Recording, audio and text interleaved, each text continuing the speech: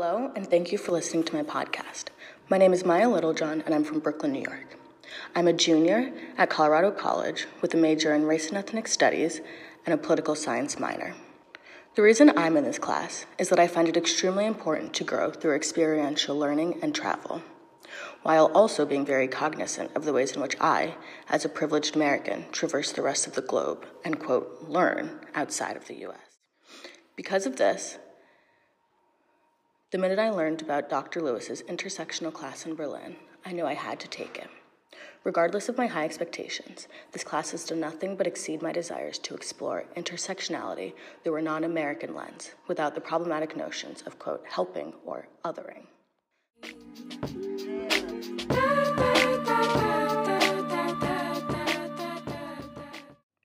I'm very excited for our time with Adefra because of the important transnational feminist work this organization has been doing for many decades and continues to do today.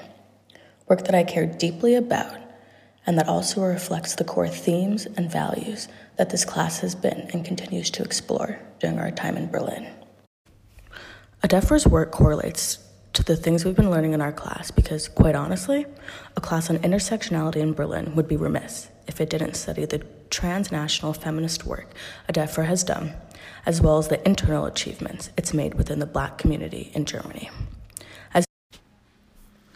As Jasmine Edding states in her 2005 article, and I let myself go wherever I want to, quote, Adefra was for Black women to finally meet, get to know each other, and exchange their experiences and ideas. Black women and lesbians wanted to get out of the isolation they had grown up in.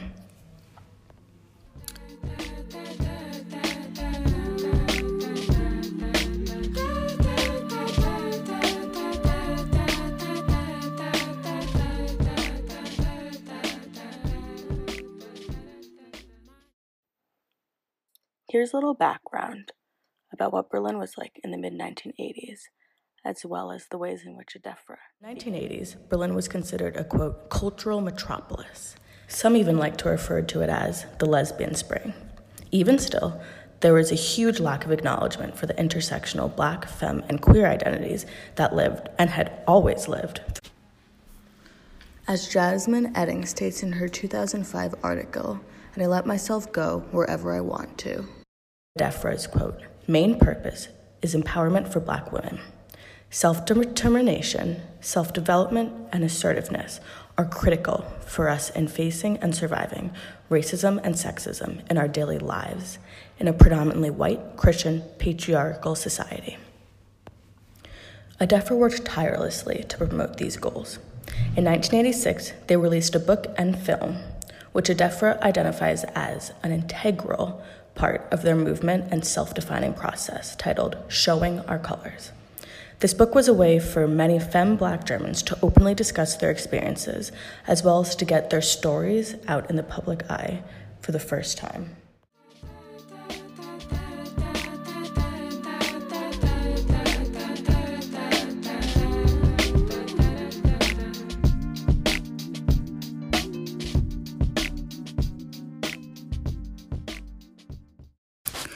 The main question I'm looking forward to exploring during this session is that of Adefra's origin story. Here's a little background. On Adefra's website, under the page Home Sweet Home, they state that Adefra began as, quote, a group of Black women activists who were brought together in Berlin by the works and stays of the Caribbean-American feminist theorist, poet, and activist Audre Lorde, who lived from 1934 to 1992, and inspired to found the initiative Adefra, Black Women in Germany. I'm deeply interested in the transnational nature of this organization, though before attending this day of class.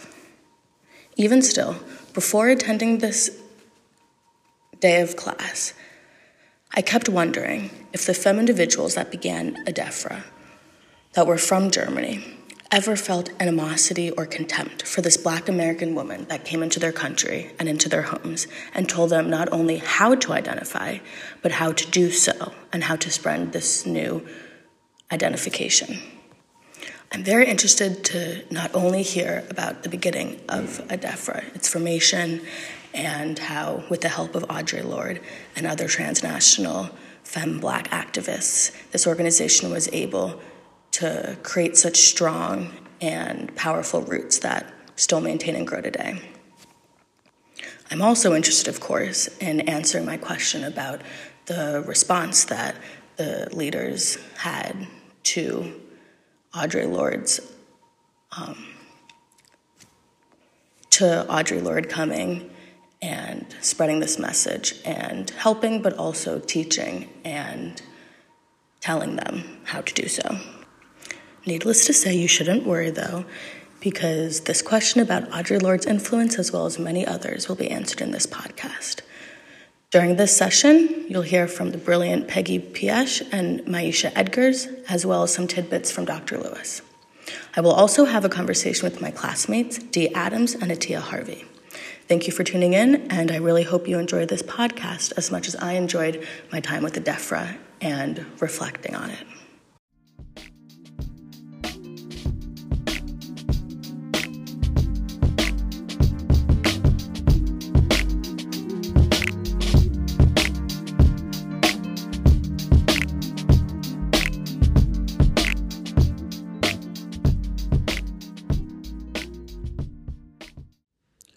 One of the many things I found extremely impressive about Adefra was the fact that this group of diverse, brilliant Black femmes were able to create a united front and so successfully complete, as Dr. Edgars called it, the process of self-naming for Black German women. In the mid-1980s, the German language didn't have a word for the identity of Black German people. As Dr. Piesch stated, another point I want to emphasize is language, which goes together with that, founding a collective, literally, acknowledging and recognize each other.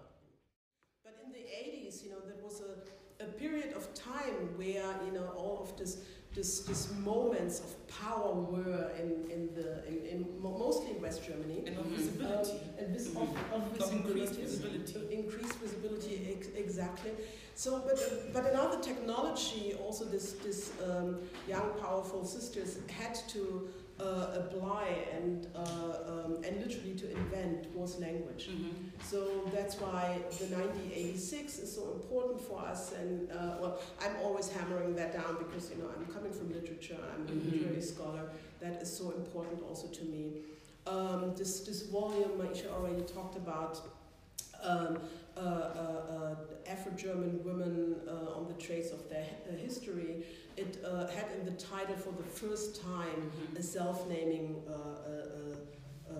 notion, a term to say Afro-German women. That was in 1986. I know that is literally last century for you. But actually, historically, I was 5, so it was in my lifetime. So your professor was already in life.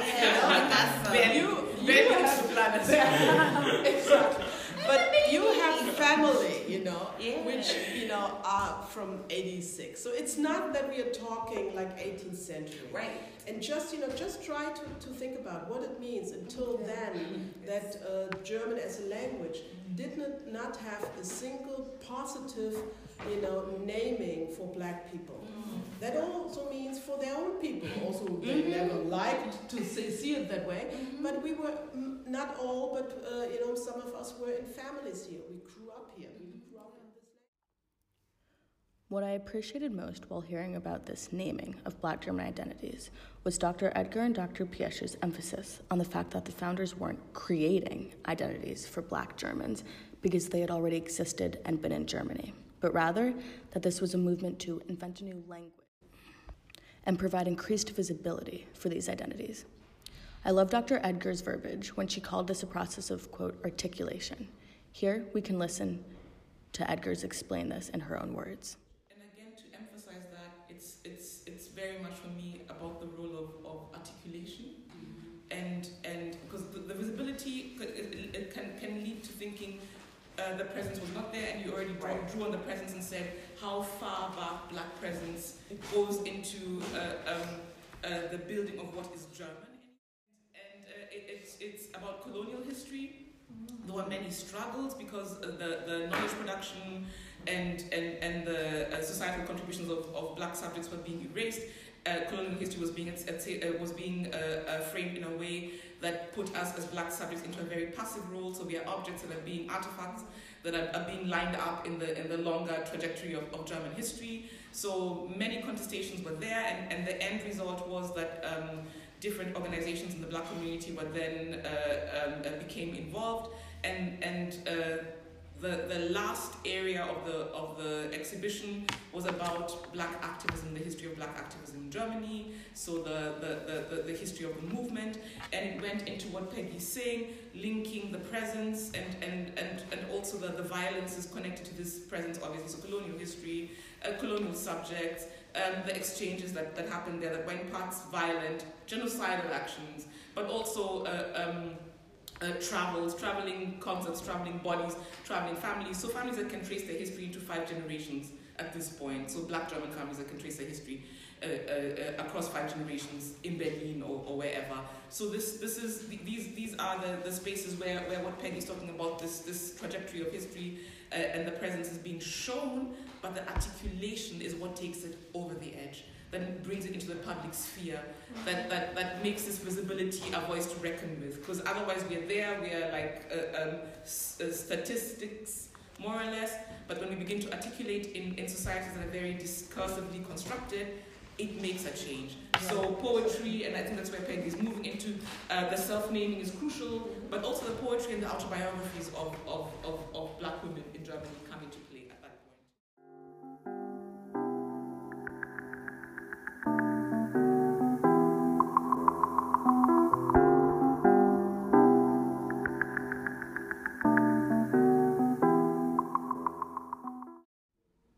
As I mentioned earlier, something I was interested in exploring during our time with Adefra was the response Black German women had to Audre Lorde as an American woman who came into their communities and spaces and gave them ways to define themselves as well as the tools to do so. I promised I would get back to this point, and here's the time when I do so. Here were the responses when this question was asked during our session.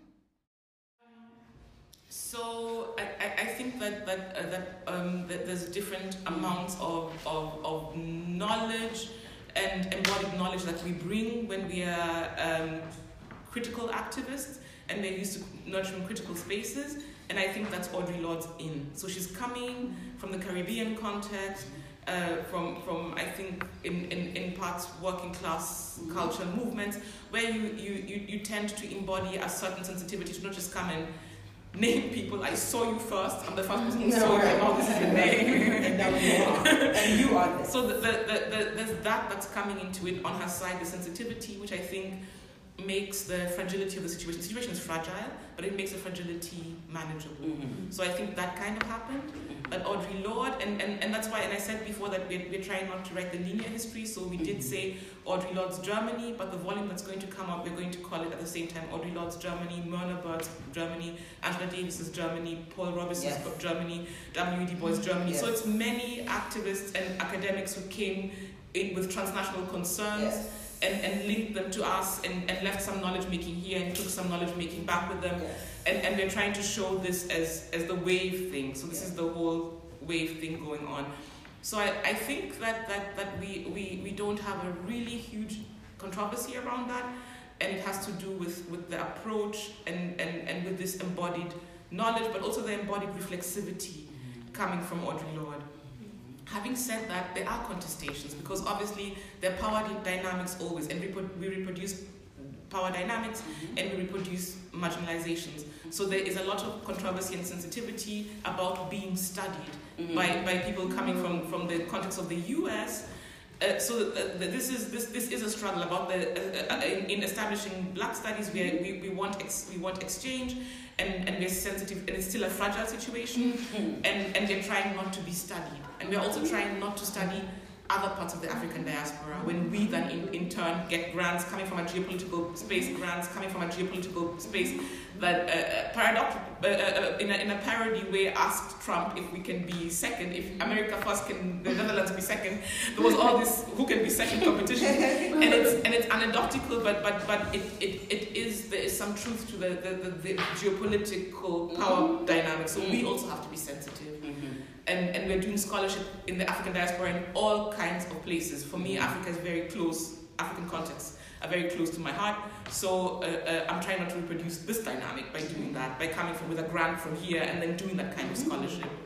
And at the same time, I'm open for any solidarity, especially coming from Kenyan context. As soon as I hear anyone from the Kenyan diaspora is there, I'm trying to get on that panel. Mostly successfully, but it's about the technology, the social technology of how do I get on the panel in a non-dominant kind of way. Right. So there's that obviously going on.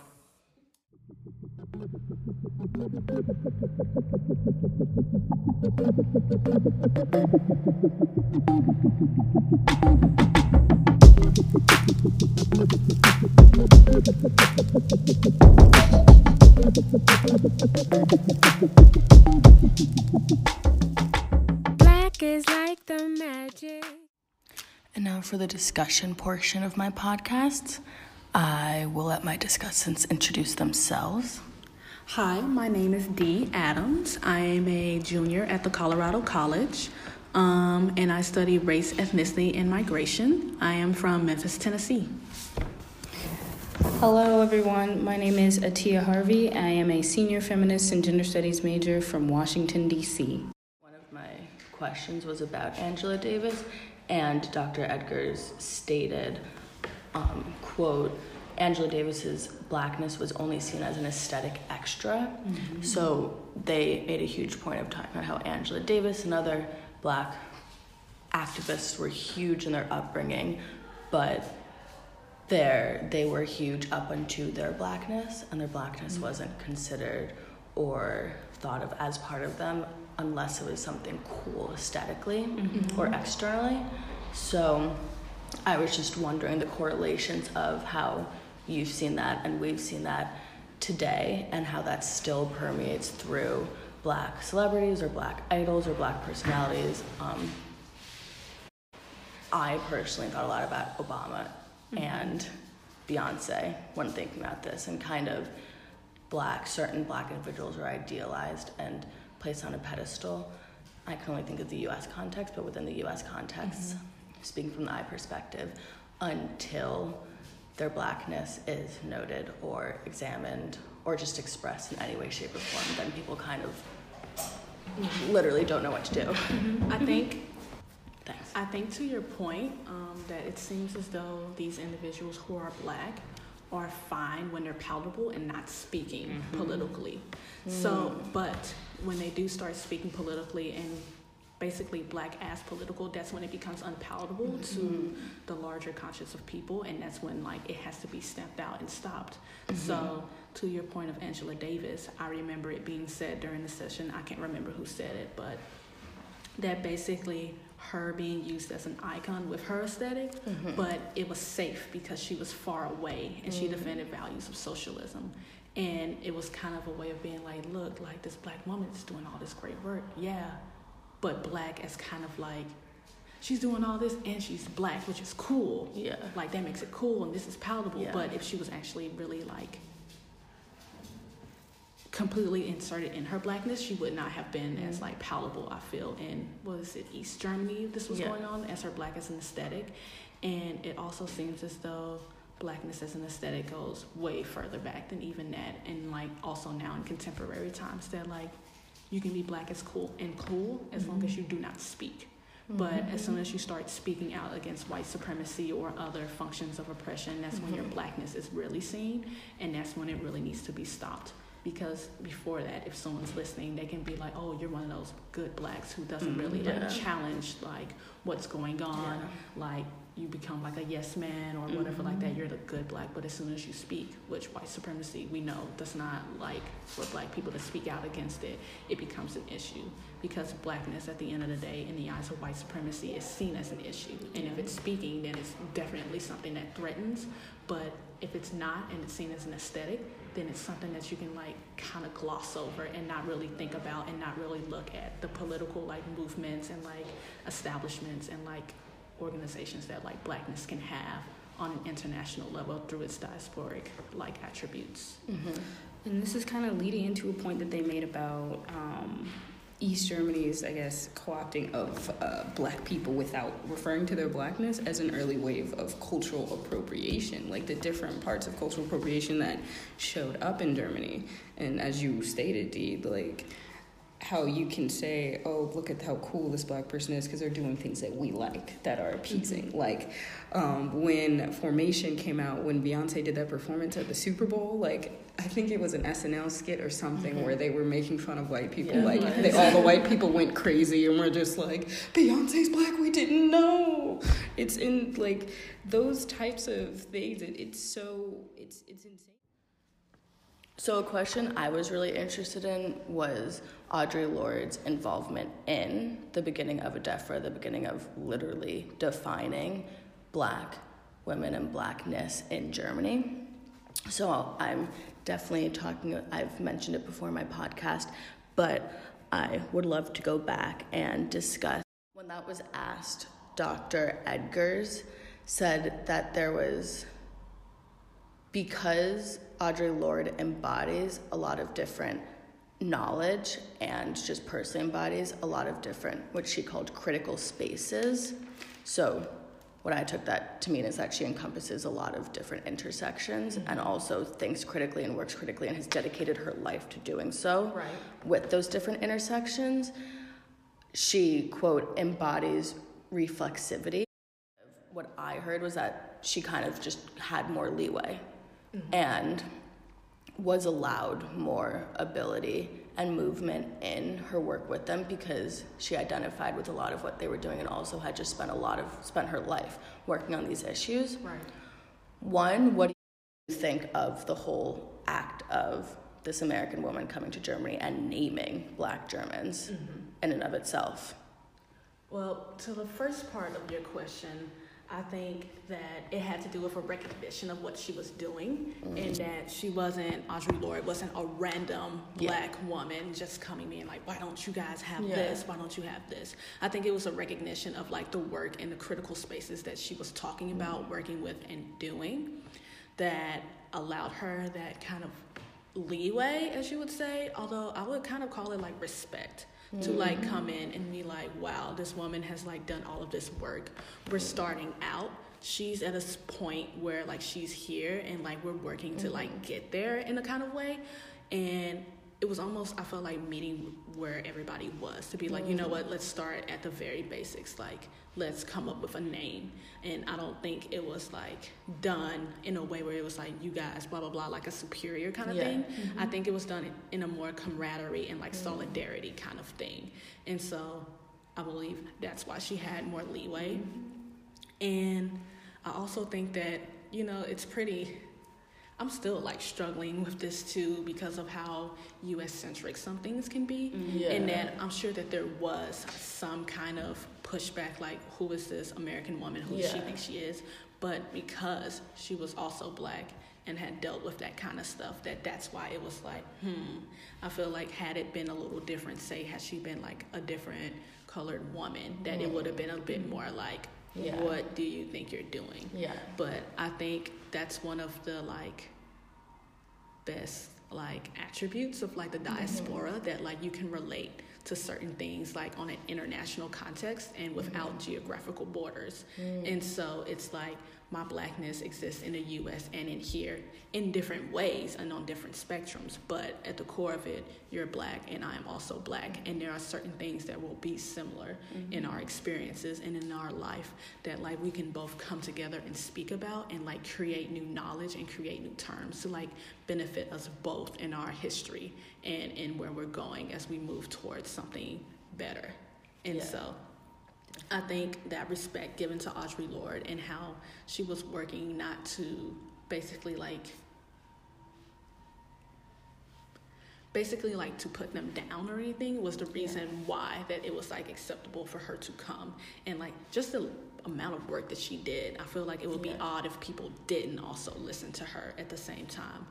And I think it also like kind of made way for like other German like Black scholars to like be like, hey, like this is happening, like we're also doing this kind of work, like now we're gonna come in with her, not after her but with her, and like start defining our own spaces of German Blackness, because there are certain parts that she won't understand, but we live this experience. And so now we all have like a very, very like firm foundation to like build our own scholarship off of, and to build our own scholarship with other people in the Black diaspora. So I think that's why she had a little bit more leeway as a Black American woman. Thank you. Definitely. I think you, Maya, already touched on the fact that they referred to Audre as being sensitive and reflexive. And I think that those are two very, very important things that seem to be deeply important to them, because they talked about the controversy over being studied or trying to be studied as other people in different diasporic studies and Black studies, like feeling like research subjects. But in addition, I thought it was really fascinating, though, that they also apparently don't even use the term Afro-German anymore, really, to describe themselves. And so it really seems as though that really was just a jump-off point for that first section of this organization. And I think that for them, the word that they used was solidarity. They were open to solidarity with Audre Lorde, because, as you were just saying, Dee, they had no ground really to stand on. And as I'm learning and doing the readings for this week, it was almost the ground that they could have had was almost being systematically erased. Like, white Germans were deciding, and I think they touched on this too in that discussion, that white Germans just decided that that's the only German you can be is white German. Like, anyone who was other than that is other, even if they've been here longer than any person who's considered white in Germany. So I think for them it was like this Black person who has these experiences and these understandings of Blackness, who they also referred to her coming from the Caribbean and having done similar work there, as ways and pieces to really help them get their foothold. And now that they have that foothold, they are letting go of that term Afro-German and moving towards being Black Germans or Black women and Black people. Yeah, to actually continue what you were saying, Atia, they said that in the late 90s, they decided that the term Afro-German was limiting, and it was kind of how they said nation-statey, and which, that's awesome.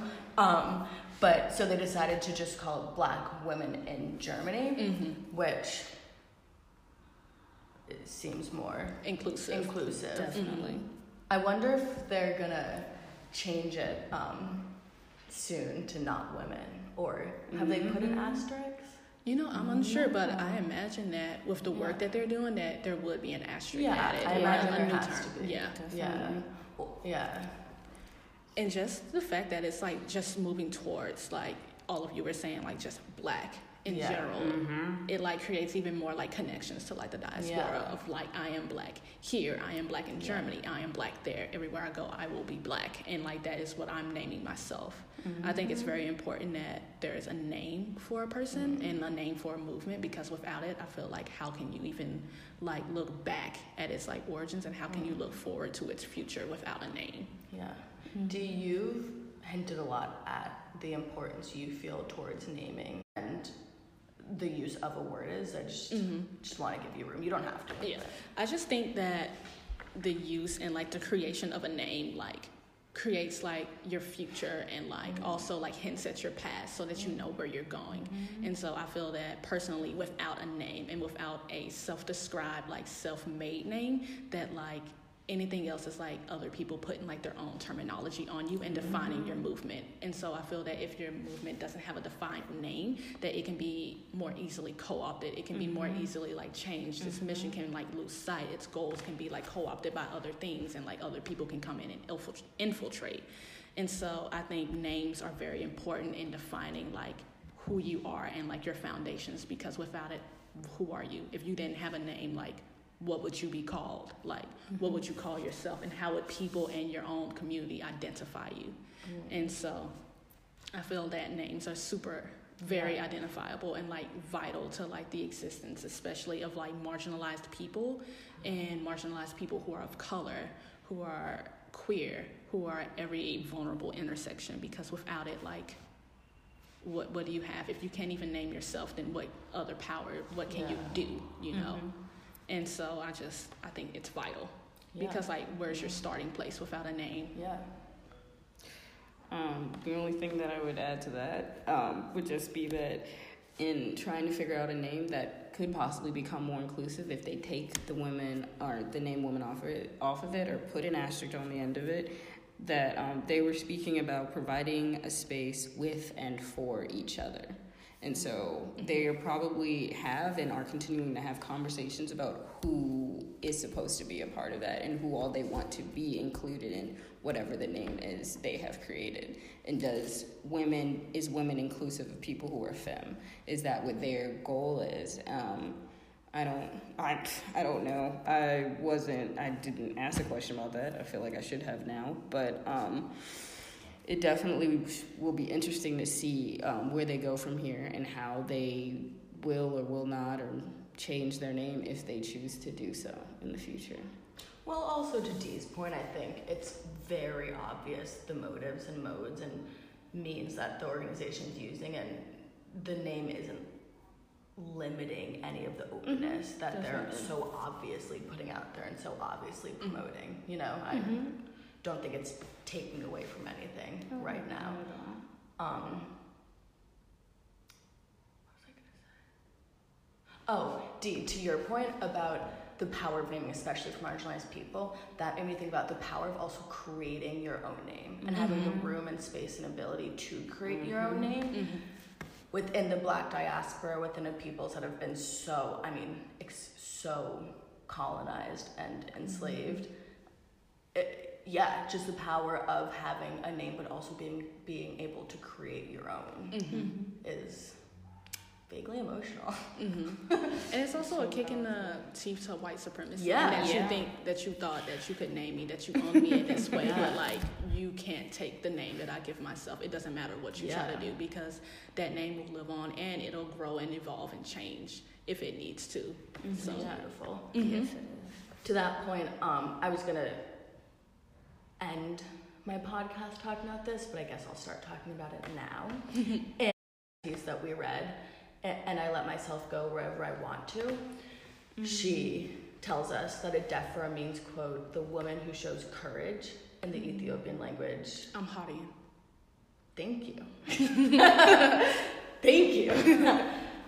And that's beautiful. The woman who shows courage, and I think that through meeting these women that have been heavily involved with Adefra for so long, and also just through reading about and hearing the actions that Adefra does and their initiatives and what they've been doing for so long, I think courage was possibly the best word to explain the work that the individuals and the group has been doing transnationally and internally also.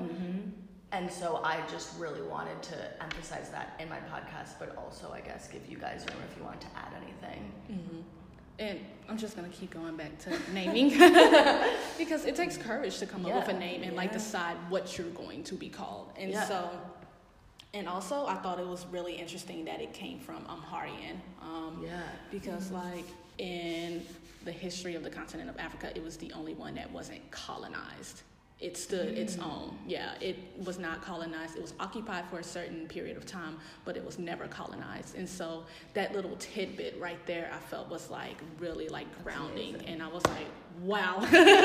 I'm like, that's pretty incredible. And it's like, it was like one of those things that I felt like if you didn't know or were looking for it, like you would have just went on by like, oh, it just comes from Amharic and like blah, blah, blah, blah. But like the history of even Amharic and Amharian and Tigrinya in Ethiopia is like, that's something amazing to like see, and it's amazing to like know, and it's amazing to like be like, wow, like I see what you did there. Yeah, I see. And so I thought that was also like really important, and like it was also like in that area of the world, in East Africa, it's where like the first people were, the oldest bones were found in the world there, and so it's like we were here at the very beginning, and like we have a name now, but like don't forget we were here even before that, and like we're gonna be here millennia after that. Like it doesn't matter. Speaking of that time period, that was something else that I think will stick with me now from now on, is how long this organization has lasted. That name means something. Like Dr. Lewis was explaining that it has been around. It's the longest standing, I guess, Black women's organization in the world, pretty much. That's a very serious like accomplishment. And another thing that I would add, or the last thing I would add, is just I read a book in a class I was taking called Environmental Ethics, called Trace, by a woman or a professor at Mount Holyoke named Lorette Savoy. And there's a chapter in that book that's called What's in a Name? And she goes in depth about the naming of places that are colonized, really names of places and people within the United States in relation to slavery and indigenous people and places. And so I'm relating that book into what you've been talking extensively about, Dee, because there's so much in a name is what that chapter really was about. And as you've already said, this name will stick with me now for the rest of my life. The work that these women are doing is incredible. Thank you so much. Thank you. Yeah. Thanks for having us. Of course. Anything else you want to say? No, that's it. That's it? Long live Adefra. Thank you so much.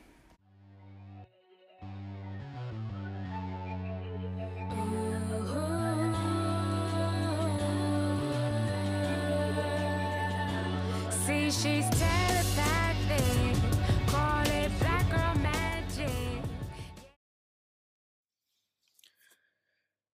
As I mentioned in my discussion portion, I think the root of Adefra's name is a rich and extremely apt representation of this organization. Courage is a huge theme that I not only saw within the leaders we met during our session, but that can easily be detected within the work Adefra accomplishes. The courage Adefra women exhibit in expressing their identities through text, through literature, film, academia, and also just through everyday conversation remains a deeply important development within transnational feminism, still to this day. During our class, when we touched on activism during the mid-1980s and the ways in which Adefra came out and was being described, was one of the most powerful moments for me. Someone mentioned the fact that feminists would literally travel to new places and shoulder tap people until they landed on the transnational activists they were looking for and were able to finally connect with them. This kind of work is unimaginable for us lazy, technology-driven millennials. I personally couldn't imagine starting or promoting a transnational Black movement without Facebook or at least phones in this day and age. And the fact that Black femme activists today have the ability to move and organize with such ease is a direct result of women at Adefra and the work they've been doing for decades. I left this meeting and have been reflecting upon it with little less than awe on the ability I had to make such important stepping stones within the lives of Black femmes, Black scholars, Black youth, and everyone and anyone who cares about change and social and political progress. Thank you to Dr. Heidi Lewis for giving us the opportunity to meet with the women from Adefra. And of course, thank you for my discussants, Dee Adams and Atia Harvey. And more than anything, thank you to Dr. Maisha Edgars and to Dr. Peggy Pioche for your time and for sharing your knowledge and stories. Thank you for listening, and I hope you enjoyed.